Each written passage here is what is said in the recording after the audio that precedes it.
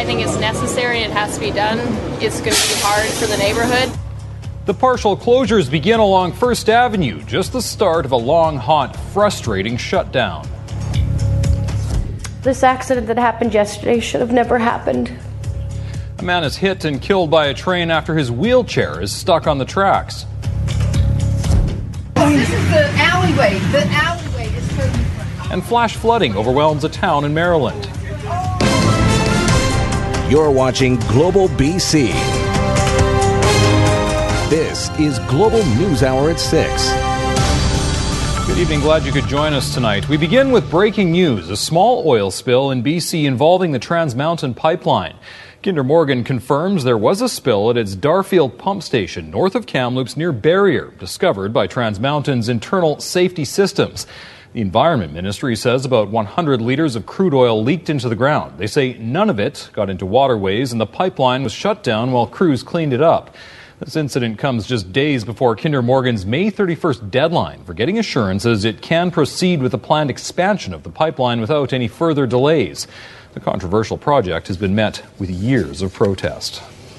The patience of tens of thousands of people is being sorely tested this spring as partial closures have begun along First Avenue in Vancouver. And it's only going to get worse later this summer. Our Paul Johnson joins us now from First Avenue with more on the impact of the closures. Paul, why is it being closed? Jeff, this is a big project that's being done by Fortis, and tomorrow morning's rush hour is going to be the first one that's going to be affected by these closures. So if you are a regular commuter in Vancouver, or even if you just sporadically travel across the city, you are going to want to pay very close attention to what's happening in this part of Vancouver. So currently the two eastbound lanes of First Avenue between Nanaimo and Rupert are entirely closed off. And for the westbound lanes, one of those has been turned over to eastbound traffic. So even going west, you're going to see reduced capacity there. This closure is going to be in effect through June. But once they've finished here, the project's going to move further west, and that's going to mean closures around the Commercial Drive area, one of the city's most popular neighborhoods, and that's going to last well into the summer. Residents and businesses on the drive are already telling us they're getting ready. I think it's going to be tough for businesses, especially things like Italian Day, where it's so much of like the pedestrians and car-free day. People probably won't come as far this way. It's like a walking neighborhood, so it might cut down on that. I think it's necessary. It has to be done. It's going to be hard for the neighborhood, but it's now or it's 2 years from now. So just minimizing impact on the neighborhood. Everybody's questioning this, and nobody really knows what's going to be. It's going to be great inconvenience for everybody, for the businesses and everybody else. But I guess it has to be done, so there's no around it, really. But I cannot imagine people not being able to cross First Avenue at all. They must have some sort of access of crossing. So your other east-west options in this part of Vancouver at this point are Broadway or Hastings. But if you've traveled along either of those streets in rush hour, you know they're already at or beyond capacity. So there's really no good options here. This is a good time as any to start exploring transit options in Vancouver. This is a project, again, it's being done by Fortis. They're looking to expand and upgrade their natural gas delivery service in this part of the city. It's really one of those unavoidable growing pains of living in a region that's growing as fast as the Lower Mainland. Jeff? Thank you, Paul. That is Paul Johnson for us in Vancouver. Now to a tragic and sudden loss in the Fraser Valley. Friends and family of a Chilliwack man are in mourning after he was hit by a train and killed. Matthew Jarvis ended up in a wheelchair after surviving 2 other crashes, but somehow that chair got stuck on the tracks yesterday and he couldn't be saved despite the efforts of 2 bystanders. My kids no longer have their father because of a senseless accident that can be prevented. Valerie Schneider never thought her longtime partner's life would end just steps from their home. Matthew Jarvis was returning from 7-Eleven early Saturday evening when his wheelchair became stuck on the train tracks at Broadway Street in Chilliwack. Witnesses say 2 women jumped from their vehicles to try and free him before the freight train hit, but it was too late. these angels that tried to help him off the train tracks because his wheels were stuck. I thank you. I don't know who you are, but I thank you that you were there with him and he didn't have to die alone.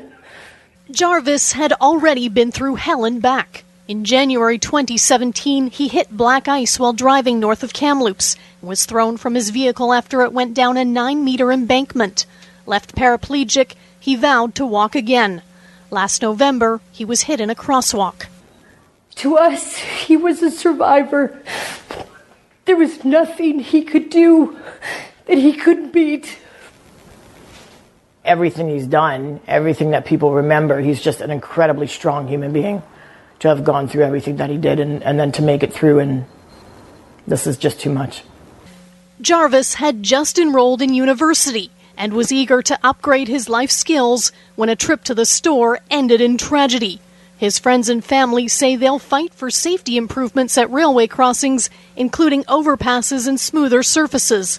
CN says the status of the crossing and its surface will be part of their investigation. There's got to be a way that these conductors can see that somebody is on the tracks and they can stop that train well in advance so that this never happens to Matthew or anybody again. Kristen Robinson, Global News. Highway 1 near Bridal Falls finally fully reopened to traffic late last night, 12 hours after a deadly crash. One person in a westbound vehicle was killed after a driver heading east crossed the center line. Emergency Health Services says 2 other people were sent to hospital in critical condition. So far, there's no word on what caused the crash. And the VPD is looking for witnesses and dashcam video in their investigation into the city's 4th fatal pedestrian crash of the year. Just after 3 o'clock this morning, a 25-year-old Vancouver man was struck by an SUV while crossing Cambie Street mid-block between West 19th and 20th Avenues. He was rushed to hospital but did not survive. The driver, a 39-year-old Richmond woman, is cooperating, and police say impairment does not appear to be a factor. In Langley, police are investigating after shots were fired at a house. Officers were called to the Walnut Grove home on 215B Street early this morning. At least one bullet hole was found in the garage door. Police say no one was hurt. The home appears to have multiple security cameras monitoring the property. Now to another oil spill, one that happened 3 years ago. The city of Vancouver is still battling to recover cleanup costs after thousands of liters of bunker fuel leaked into English Bay. As Grace Key reports, the city has now filed a claim against the owners of the MV Maratasa, trying to get back more than $500,000 spent in response efforts. It's been 3 years since the Maratasa spilled 2,700 liters of bunker fuel into English Bay. Since then, the city of Vancouver has been fighting to recoup about $550,000 in costs related to the spill.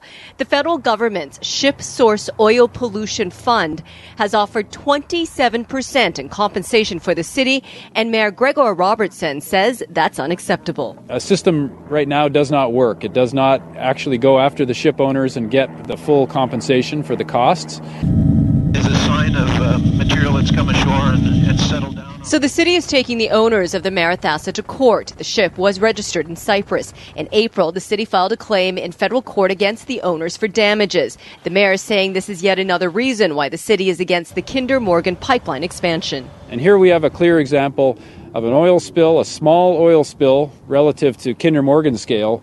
This is a tiny fraction of what could spill. And we can't get back the $500,000 that we've put forward on taxpayers' money to deal with the oil spill mess.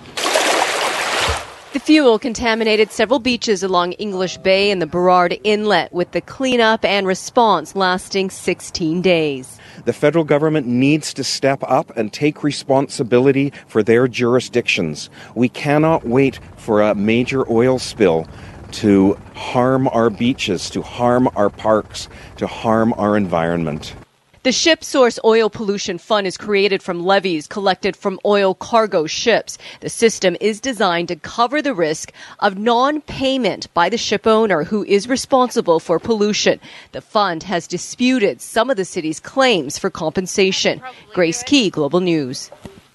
A protest was held in Montreal today against the expansion of the Trans Mountain Pipeline. Hundreds gathering in the city's West End to voice their opposition. While the pipeline would not extend to Quebec, demonstrators came out in solidarity with the BC NDP government and Indigenous groups who oppose the project. The group is urging the federal government to transition towards green energy sources rather than pushing BC to utilize a pipeline it's not interested in. More details tonight on the new doctors the province will be trying to bring in as part of a 3-year plan to overhaul the healthcare system. BC says it will be recruiting 200 nurse practitioners and 200 family doctors to address the gap in primary care. New graduates and residents of family medicine will be offered positions through team-based practices and alternative payment arrangements. Instead of the traditional fee-for-service plan, it's hoped new doctors can gain experience from healthcare professionals while receiving a good salary to offset any student debt. But I'm optimistic that working in teams, that teams of doctors, of nurse practitioners, of registered nurses, of other health professionals working together can provide better care. And when we talk to doctors, both doctors who've been in the system a long time and younger doctors, this is what the vision that they have as well. Starting a practice right after residency is difficult. You have to find your patients, you have to set up your own practice, find a medical office assistant, and build a practice from scratch. That's difficult. I think things like this, where it's a collaborative approach, working with other colleagues, your allied healthcare professionals, your nurse practitioners, and your mentors in family medicine, already staffed physicians to work together in a team-based environment, I think is really exciting. Welcome back. Hundreds of homeowners in Vancouver Point Grey rallying this afternoon against a contentious school tax. That was ahead of a meeting this afternoon with the riding's MLA, David Eby, on the issue. As Tanya Beja reports, it comes weeks after Eby cancelled another town hall because of safety concerns. The government enriches themselves and everyone is poor. Emotions are high as opponents of the province's school tax speak out in West Point Grey. You have no rights. This lady just says, I have no rights. The few supporters in the crowd find themselves in hostile territory. Divisions run deep as Vancouver homeowners plead with the province to reconsider the increased tax on properties worth more than $3 million. And if you have to tax, why not increase everyone's income tax by this much? Many here say they bought their homes before the city's real estate market exploded and will be stuck with a bill they can't afford. I just think the tax is unfair, and I'm not prepared to pay tax on money I don't have. Properties have gone up in value through no fault of our own, and we're being victimized for it. Our tax has gone from around $1,500 to $18,000 last year.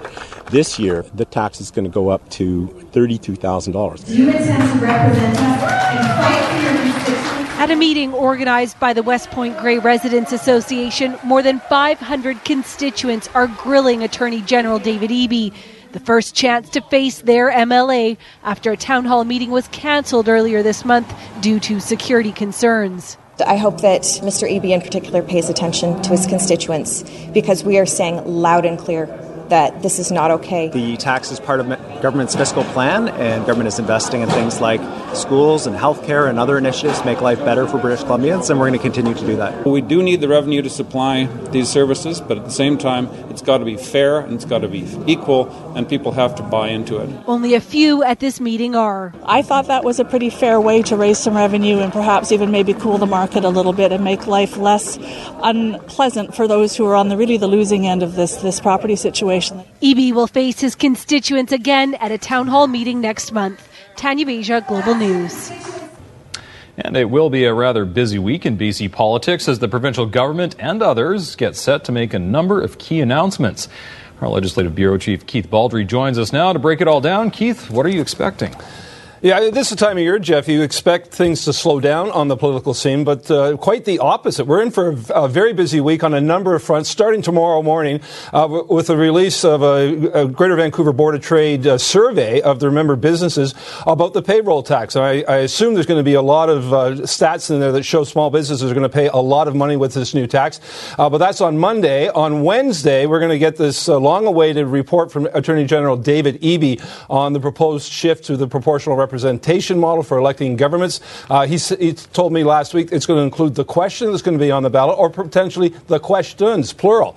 Also, that day, Federal Finance Minister Bill Morneau is expected to deliver a key address to a Calgary business audience where he'll touch on energy issues, including that Kinder Morgan pipeline, which, of course, is timely because on Thursday we have the Kinder Morgan pipeline decision day. That's the deadline Kinder Morgan set, the so-called drop-dead day, whether or not they'll stay in the game and build the pipeline or walk away because they're frustrated with delays.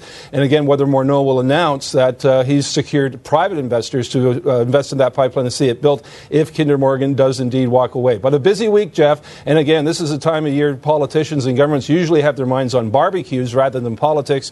But that's not going to be the case for at least a little while yet. Yeah, that's right, Keith. One more key announcement we were expecting, perhaps a big report into money laundering. Any chance of that happening this week?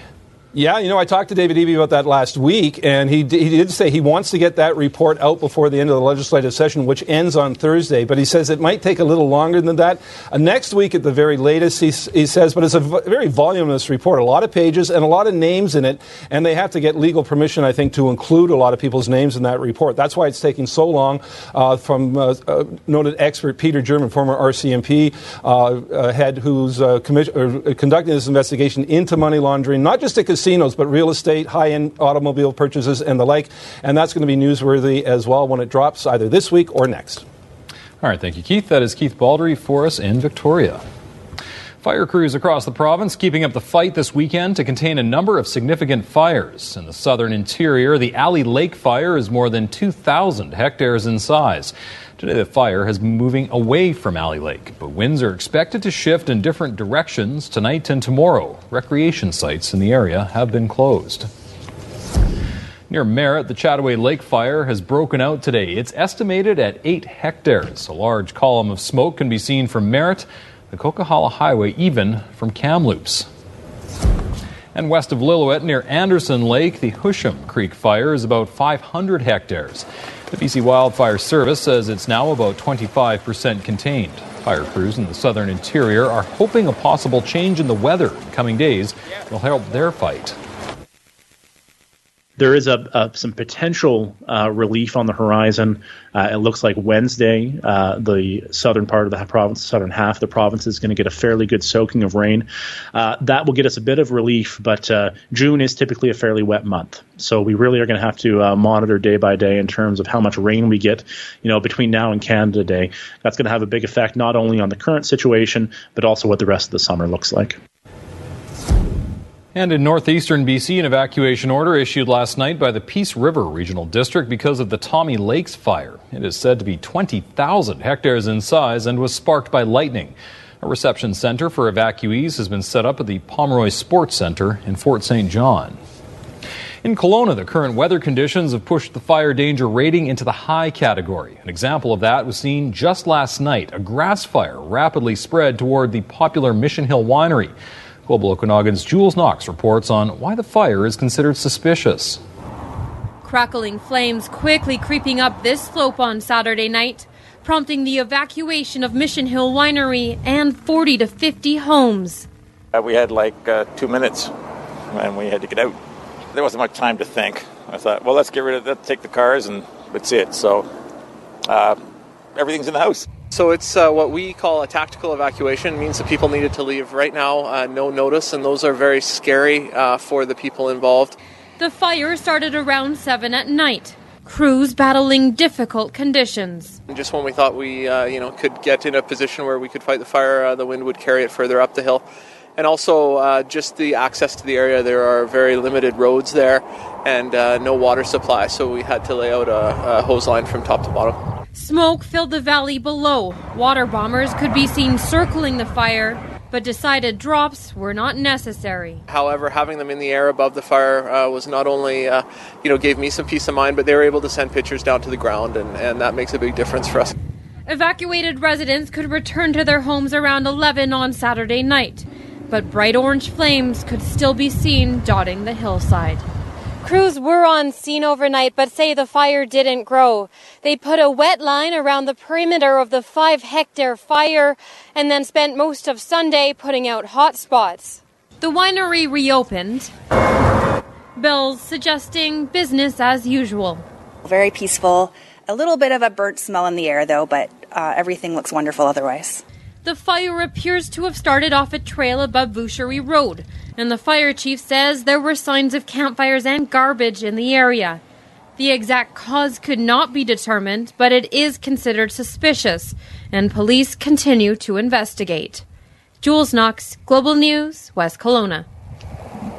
More than 3,000 people joined the annual MS Walk today in Vancouver. Participants could do a 2 or 5 kilometre route from Concord Pacific Place along the seawall. Canada has the highest rate of multiple sclerosis in the world. And organizers hope the fundraiser will help change the lives of Canadians living with MS by funding much-needed research. Right here, I mean, you can see this. This is the alleyway. The alleyway is totally... Powerful flash floods surged through a Maryland city near Baltimore this afternoon. As you can see, heavy rain turning streets into turbulent rivers, forcing emergency responders to do rapid rescues. More than 150 millimeters of rain fell in just 4 hours. The raging water engulfed cars and rose above the first floor of some buildings. Ellicott City was hit by similar devastation in 2016 in what emergency officials called a once-in-a-thousand-years flood. Some residents speaking to media say today's flooding appears to be worse than that. And in the Gulf Coast, states of emergency stretch from Florida to Mississippi. Alberto, the first named tropical storm of the season, is expected to make landfall on the Florida Panhandle early tomorrow, with heavy rain and winds. And as Maya Rodriguez reports, more than 20 million Americans are in its path. Subtropical storm Alberto slammed into Cuba. 4.5 inches of rain fell there in less than 8 hours. Now the storm threatens the Gulf Coast. This is going to be a storm that will affect us. Sustained tropical storm force winds are dangerous. Along with the winds, lots of rain, up to 12 inches across Florida, Alabama, and Mississippi. States of emergency have been declared in all 3 states. The big thing is down here, everybody's got to watch. These things are unpredictable. Residents in the Florida Panhandle are preparing for the worst. I am filling up sandbags to hopefully keep the rainwater from coming in my front door. Beaches that would usually be packed for Memorial Day weekend are nearly empty. You just never know with Mother Nature. After the storm makes landfall, it's expected to move across the south. Dan Sheneman, NBC News.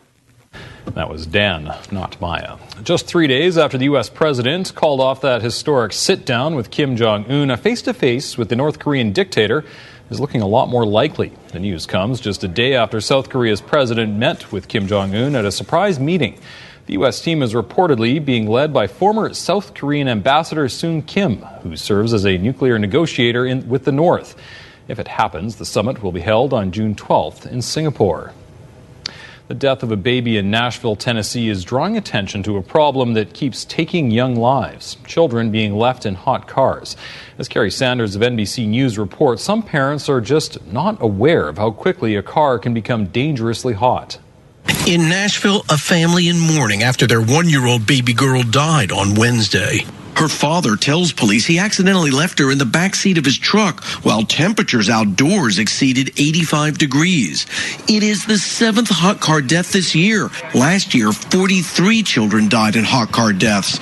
Leland Jacobson knows that pain all too well. It's the worst day of my life. 6 years ago, he forgot his 7-month-old son Luke in the back seat of their car. I mean, there's not a day that goes by I don't think of Luke. Jacobson now on a mission. Because people easily dismiss that can never happen to me. That happens to bad parents.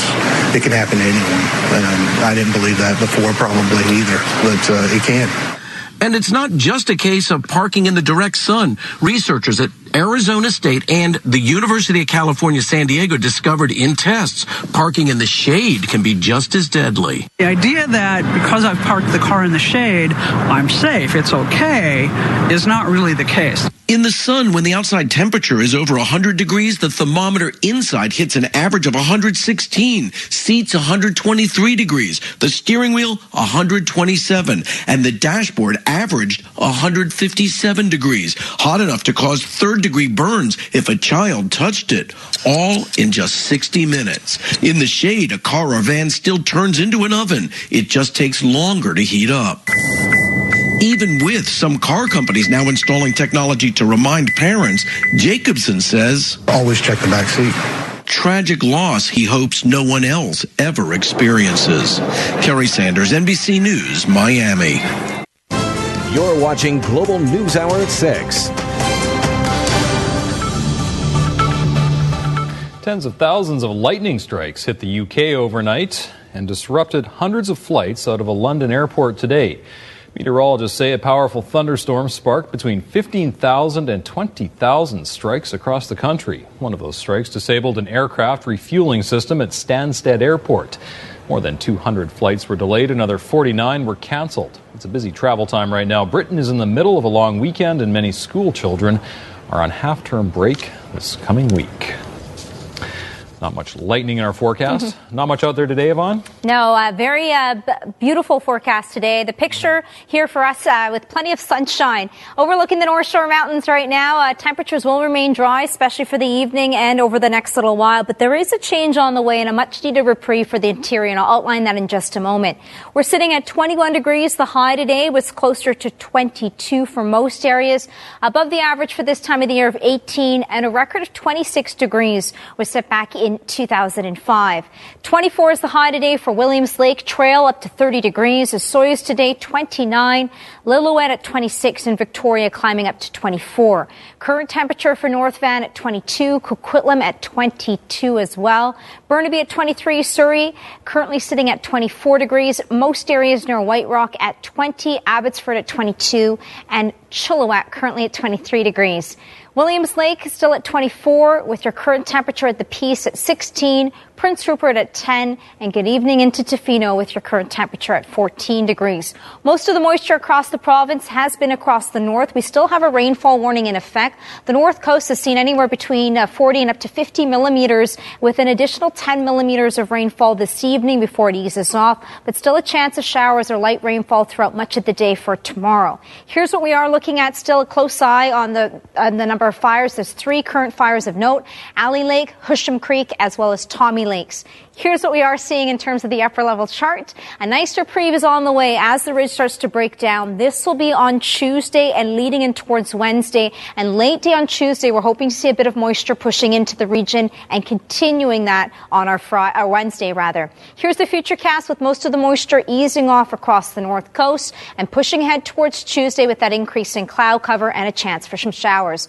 Temperatures are going to drop off on Tuesday down to 19 for most areas into the Okanagan. Wednesday should remain cool as well. This is just one of the temperature trends. For the Peace, we're up to 16 tomorrow. The winds at times gusting up to 70 kilometers per hour. A much calmer day will be on your Tuesday with a high of 18 and plenty of sunshine.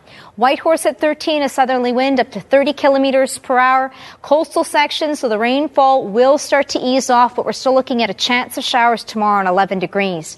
Caribou and central interior, westerly wind tomorrow, sustained at 20 with a gust of up to 40 kilometers per hour. A high of 14 underneath a mix of sun and cloud. Columbia and Kootenay region, a slight risk of a thunderstorm and a slight chance for an isolated shower with temperatures still hot at 30 degrees. Thompson, Okanagan at 26, a southwesterly wind at 30 kilometers per hour. Whistler will be closer to 19, dropping off with a chance of showers Tuesday, Wednesday. Across the island, still more cloud cover for northern and western sections. Most southern and eastern sections will be underneath that sunshine. We've got sunshine for tomorrow. A high of 20 degrees, an increase in cloud cover. And a change on the way will be Tuesday into Wednesday. Cooler temperatures on Wednesday with 16, but tomorrow with that sunshine still up to 20 degrees. Jeff? Thanks, Yvonne.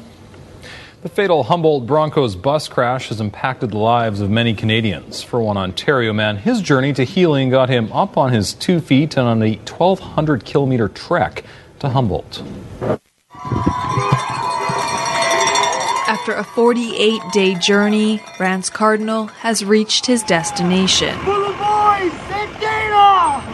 After walking more than 1,000 kilometers across 3 provinces, Cardinal has made it to Humboldt, the Saskatchewan community and his family welcoming him at the finish line. We did it. There's no feelings. I can't explain, but we did it. The 24-year-old started his journey in Ontario and set his sights on Humboldt after the Broncos bus crash on April 6th, which claimed the lives of 16 people and injured 13 others. everybody's doing their part. And, I felt like the best way to show my part and show healing would be, like walking. So it didn't matter how far it was. I just had in my mind, I'm going to get there.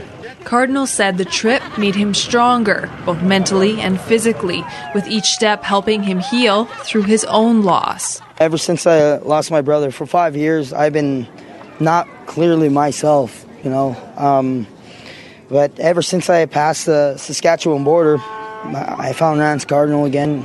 And the community joining in on his journey, walking together on the last stretch through Humboldt. To see him do those fist pumps and those yas, and it's just awesome. It just brings a whole spirit, brings everybody together like this. Just an amazing thing that he's done. He is just honestly genuine, and I just love how he's brought the whole community, our country, our world together. I look at this as moving forward as a part of the healing journey that Humboldt requires. Now, Cardinal completed his journey here at the Elgar Peterson Arena, and that was followed by a ceremony. As for what's next for Cardinal, he says he plans to spend the next 3 days here in Humboldt before driving home. Rebecca Lesko, Global News. For over 3 decades, Miracle Weekend has been helping BC kids grow a foundation, grow a community, and grow a legacy of hope. Join us for Miracle Weekend, June 2nd and 3rd on Global BC. All right, welcome back. Barry is here with sports, and one guy just carrying his team on his back this year. Yeah, I tell you, LeBron has been incredible. He kind of, maybe you say it too much. I think we take this guy for granted, but he's just been awesome. One of the great athletes, not only in basketball, of course, but I think in any sport right now on the planet. Thanks very much, Jeff. LeBron James has been great for so long. Sometimes maybe you take those incredible talents for granted, but this year at age 33, LeBron has taken it up another notch. He's had little or no help from his supporting cast for a lot of the playoffs, and Kevin Love is not playing tonight because of a concussion, so LeBron has literally put the Cavaliers on his back to get them to a Game 7 tonight in Boston. LeBron has won his last 5 Game 7s, averaging over 34 points per game, but he has to be nearing exhaustion. This is game number 100 for James, the most he's ever played in a season, and the Celtics have been absolutely tough at home. Perfect this year, 10-0 in the postseason. First quarter, LeBron hustling hard on defense, goes for the steal, ends up doing some crowd surfing there around the court, but he was all right.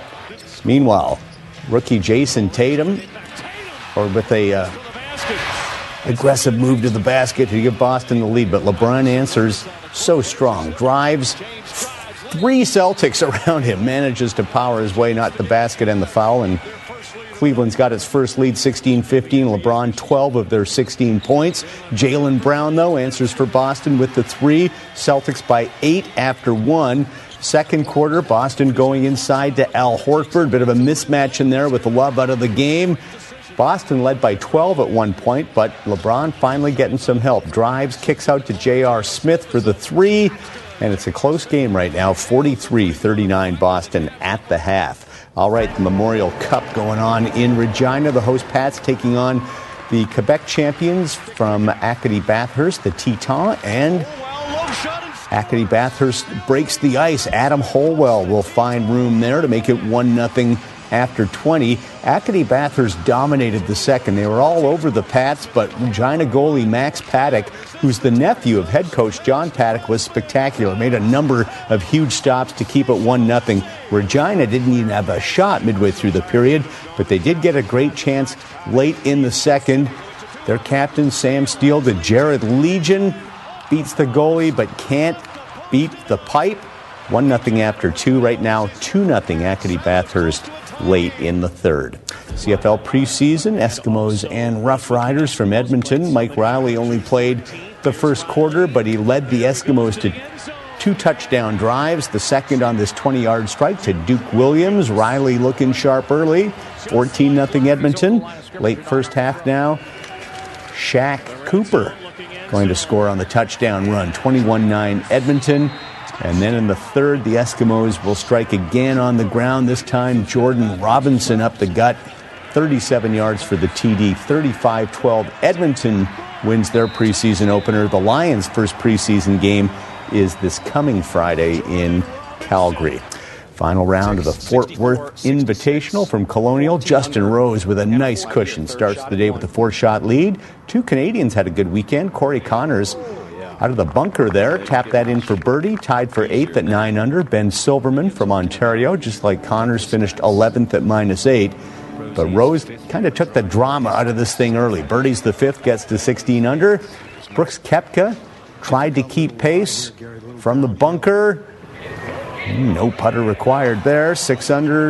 8 under 62 rather for Koepka, but that was only good enough for second place. Rose 3rd shot on the par 5, 11th. Sticks this one close. 3 feet away, his 7th birdie of the round already in 11 holes. Then at 15, from 26 feet out, another Justin Rose birdie, rather. He finishes at -20, just one off the tournament record. 3-shot win over Koepka. Rose's 2nd win of the season, 9th on the PGA Tour. Adam Hadwin finished 52nd, 17 shots behind Rose. Baseball today, Jays in Philadelphia. Phillies leading the NL East. Jays have struggled, I'd say, for a good month or so after such a promising start, but got some good work from starter Jay Happ, who went 6 2/3, 8 strikeouts. That's been a rarity. The Jays starters have kind of dropped the ball, so to speak, the last month. Got some run support. Dwight Smith Jr. lashes one inside the third base bag. Clutch 2-out hit, scores a pair. Jays took a 4-0 lead. Phillies cut that to 4-3, but in the 9th, 4-0. the veteran Curtis Granderson provides some insurance. Solo homer to right, his 4th of the year, and the Jays take it 5-3. They take the series 2 out of 3 from the Phillies this weekend, so maybe a turnaround for Toronto. Join us on Global for the annual BC Children's Hospital Miracle Weekend. The 2-day celebration will showcase the best of Children's Hospital and the fundraising efforts undertaken throughout the year. Details at miracleweekend.com. Les Miserables returns to Vancouver. The Tony Award-winning musical phenomenon will be at the Queen Elizabeth Theatre from July 10th to 15th. Tickets at BroadwayAcrossCanada.ca. For Our BC, I'm Yvonne Schell. Our BC is brought to you by Alpine Credits. Own your own home and need a loan? Get approved in less than 24 hours at alpinecredits.ca. Welcome back, everyone. The second Grand Slam of the tennis season is underway in Paris, and Canadian fans have to be excited about Denis Shapovalov. He is seeded for the first time in a major. He's the number 24 at Roland Garros. The just-turned 19-year-old has had 2 strong outings on the red clay, including a semi-final appearance at Madrid. Shapovalov's first-round match isn't until Tuesday. Vancouver's Vasek Pospisil will also play his first match Tuesday. Of course, Milos Raonic is not playing. He pulled out last week with more injury issues. First day of action saw 37-year-old Venus Williams meet Wang Jiang of China. Venus the 9 seed, but Wang with the winner down the line, won the first set 6-3, went up 3-love in the second.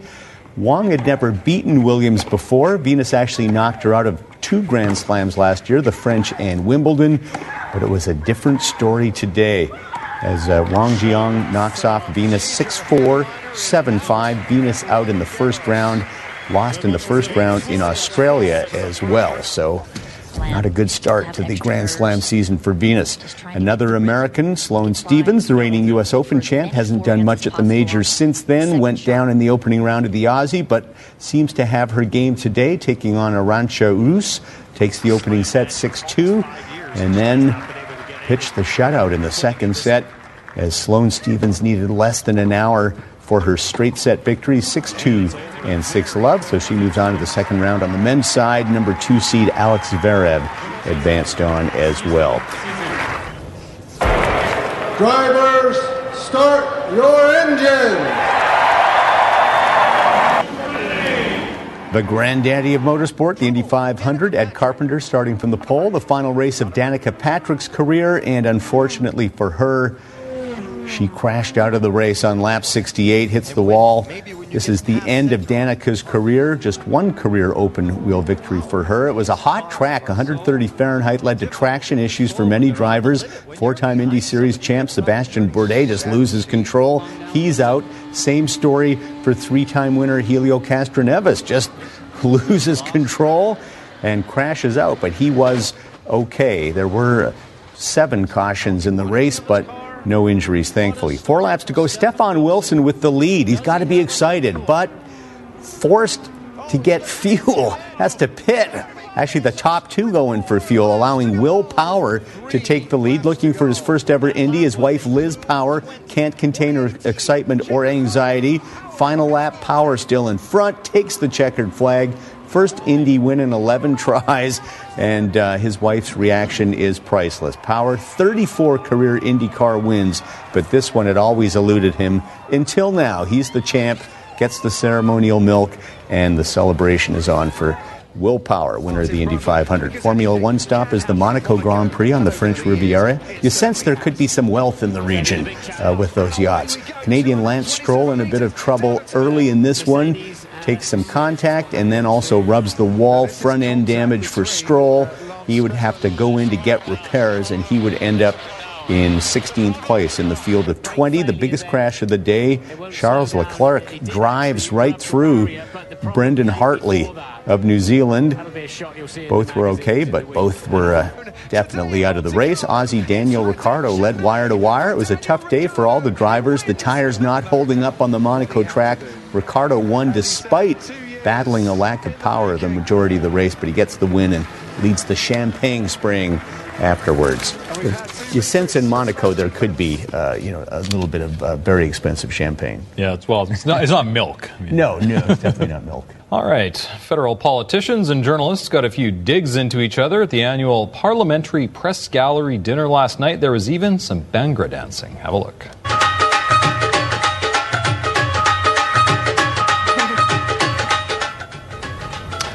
That was Global National's David Akin showing off his dance moves along with NDP leader Jagmeet Singh. It was one of several skits throughout the evening. The Prime Minister, of course, targeted by many of the jokes, especially his ill-fated trip to India. Justin Trudeau, though, took it all in stride. There's Andrew Scheer. He even poked some fun at himself. And so thank you very much, everyone. That's it in terms of this year. Nothing else happened. Nothing at all. We didn't go to India. Here I am, meeting Bollywood star Shah Rukh Khan. And wow, one of us is seriously underdressed. How embarrassing for him. That's good to maintain a sense of humor, isn't it? Can't take ourselves too seriously, can we? No, it's good. All right, quick weather.